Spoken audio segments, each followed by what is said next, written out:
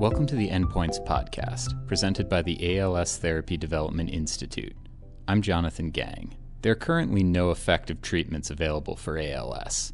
Because of this, many people living with ALS turn to clinical trials, both to get a chance to receive a potentially beneficial treatment and to help push forward the scientific effort to help end the disease.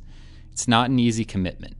Participants may have to travel to faraway sites to receive treatment, undergo uncomfortable or even painful procedures, and face the chance that, in many trials, they may be randomized into the placebo group. Jose Fajardo, a radio producer and executive living in Hawaii, elected to take on some remarkable challenges in order to join a clinical trial himself, including traveling for regular site visits all the way from Hawaii to Texas.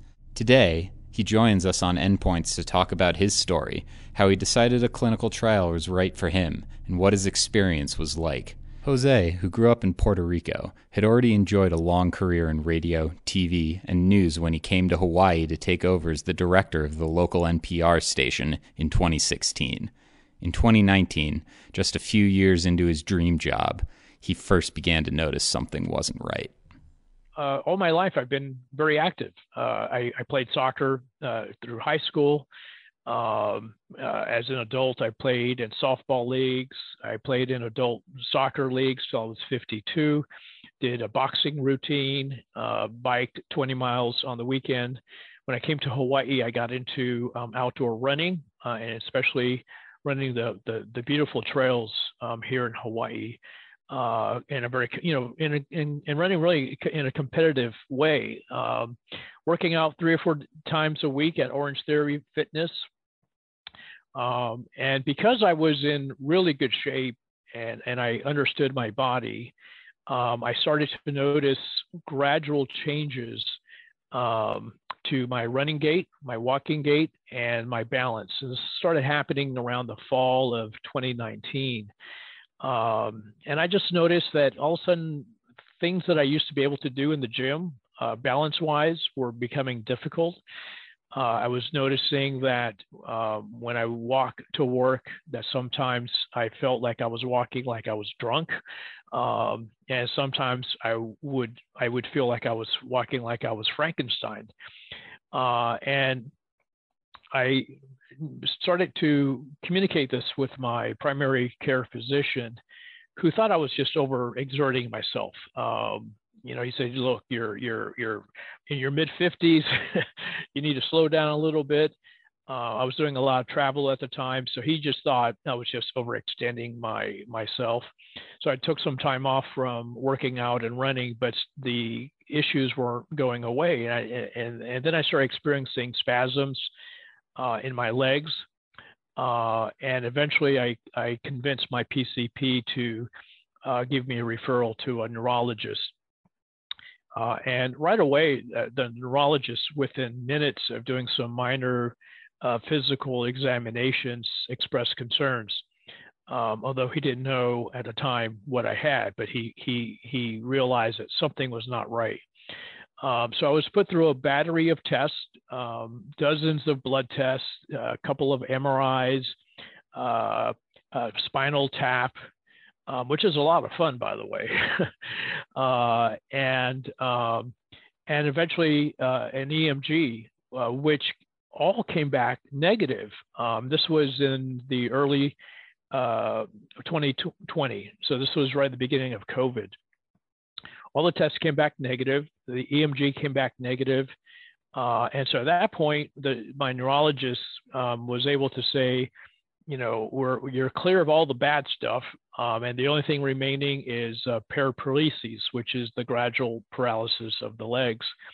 And I was like, okay, well, if all the bad stuff has been eliminated, I could deal with paraparesis and deal with that effectively.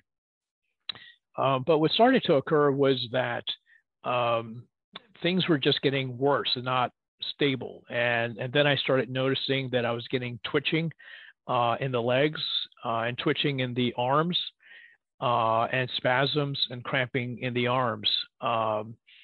And I went back to my neurologist, and one of his colleagues actually came into the room who had looked at my records and said, something's not right here.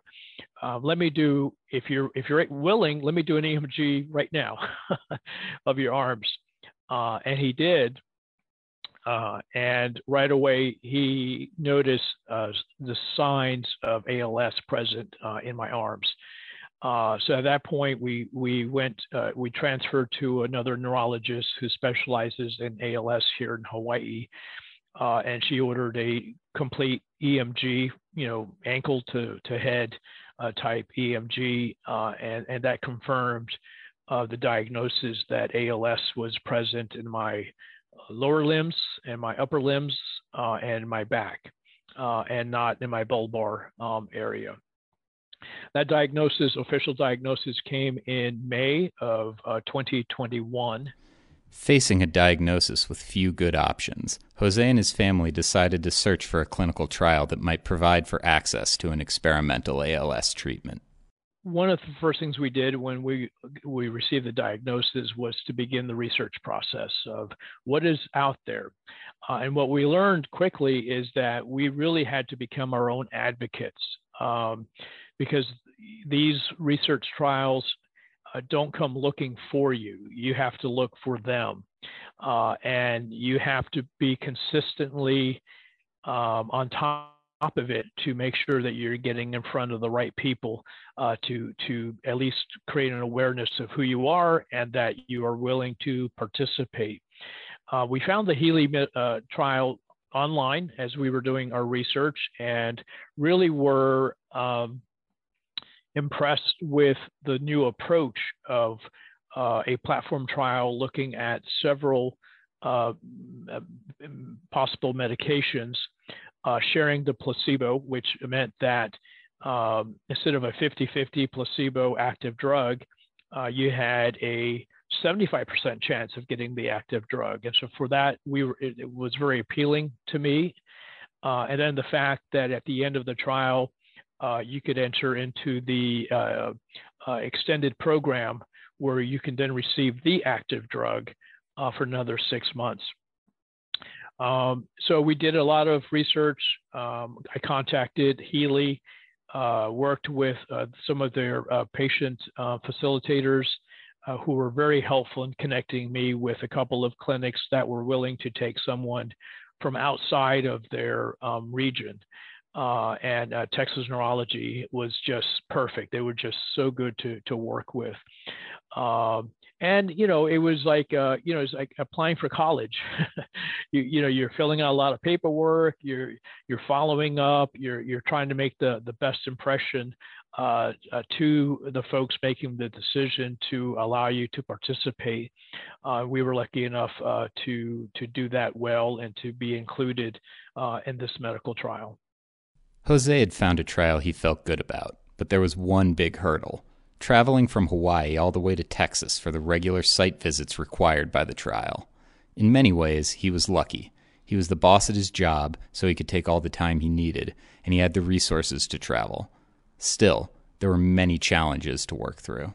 Well, the first thing we did is we set up a GoFundMe account, because we had a lot of friends who had reached out and asked, how can we help? And so we set up a GoFundMe account to allow friends and family to help with covering the cost of travel. I've always been a good traveler. I mean, I loved to travel around the world. And but as my progression progressed, or my disease progressed, every trip became a little bit more challenging, including, securing a wheelchair, at the gate, getting into the seat. My wife was traveling with me and to help me, get from the seat to the bathroom, or from the seat, to the wheelchair, out out of the airport. So every trip became more challenging as my ability to walk decreased.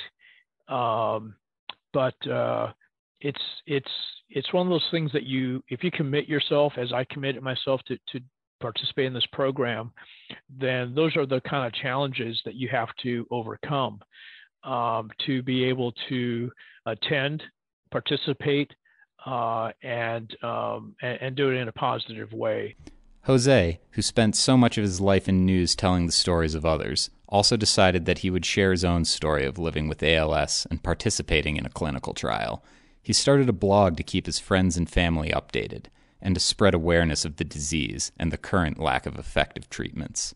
From the very start, my wife and I decided that we wanted to share our story and to be transparent with friends and family and colleagues. And we thought the best way to do that was to create a website, a blog, where I could share my story and my experiences with friends and family who were reaching out to, check on, how I was doing. And so instead of answering, every phone call and every email, we thought it was easier to just put it out there on a website. And that has been really,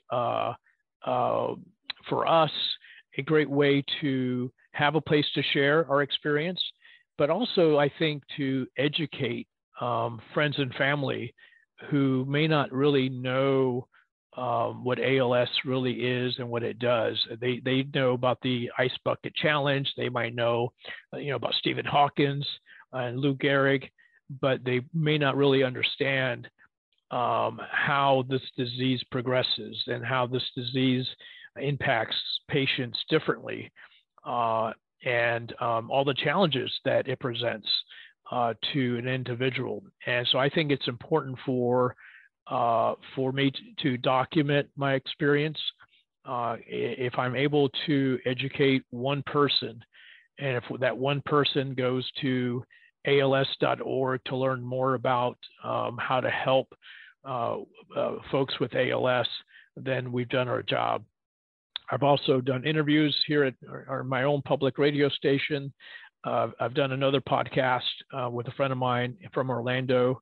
And again, it's all about sharing, educating, and advocating for more funding for ALS and to educate the community as much as I can.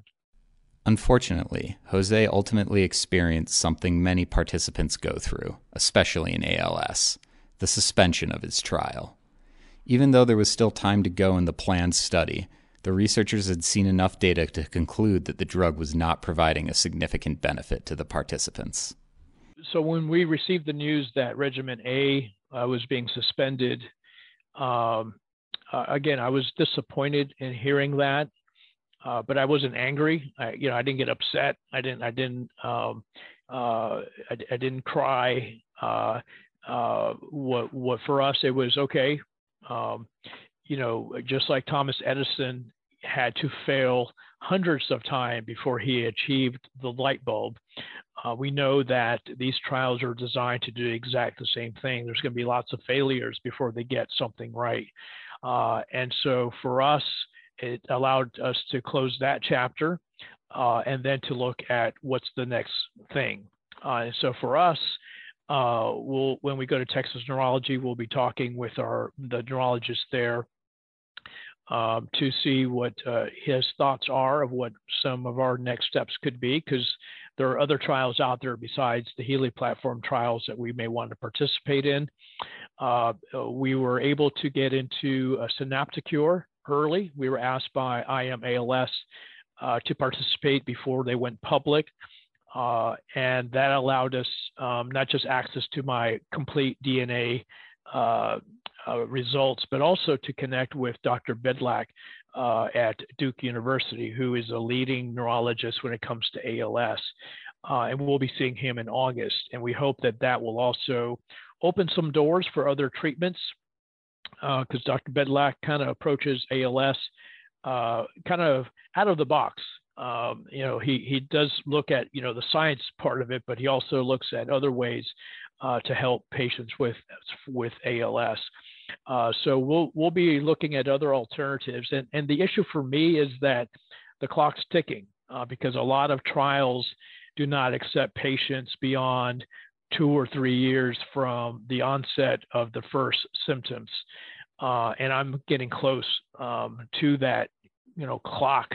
So we're hoping to get into the next trial or some other assets that we can get a hold of before we get locked out, which is, I understand why they do that, but it's an unfortunate issue with ALS patients and trials. It is after 2 or 3 years from your onset, you're pretty much locked out from those trials.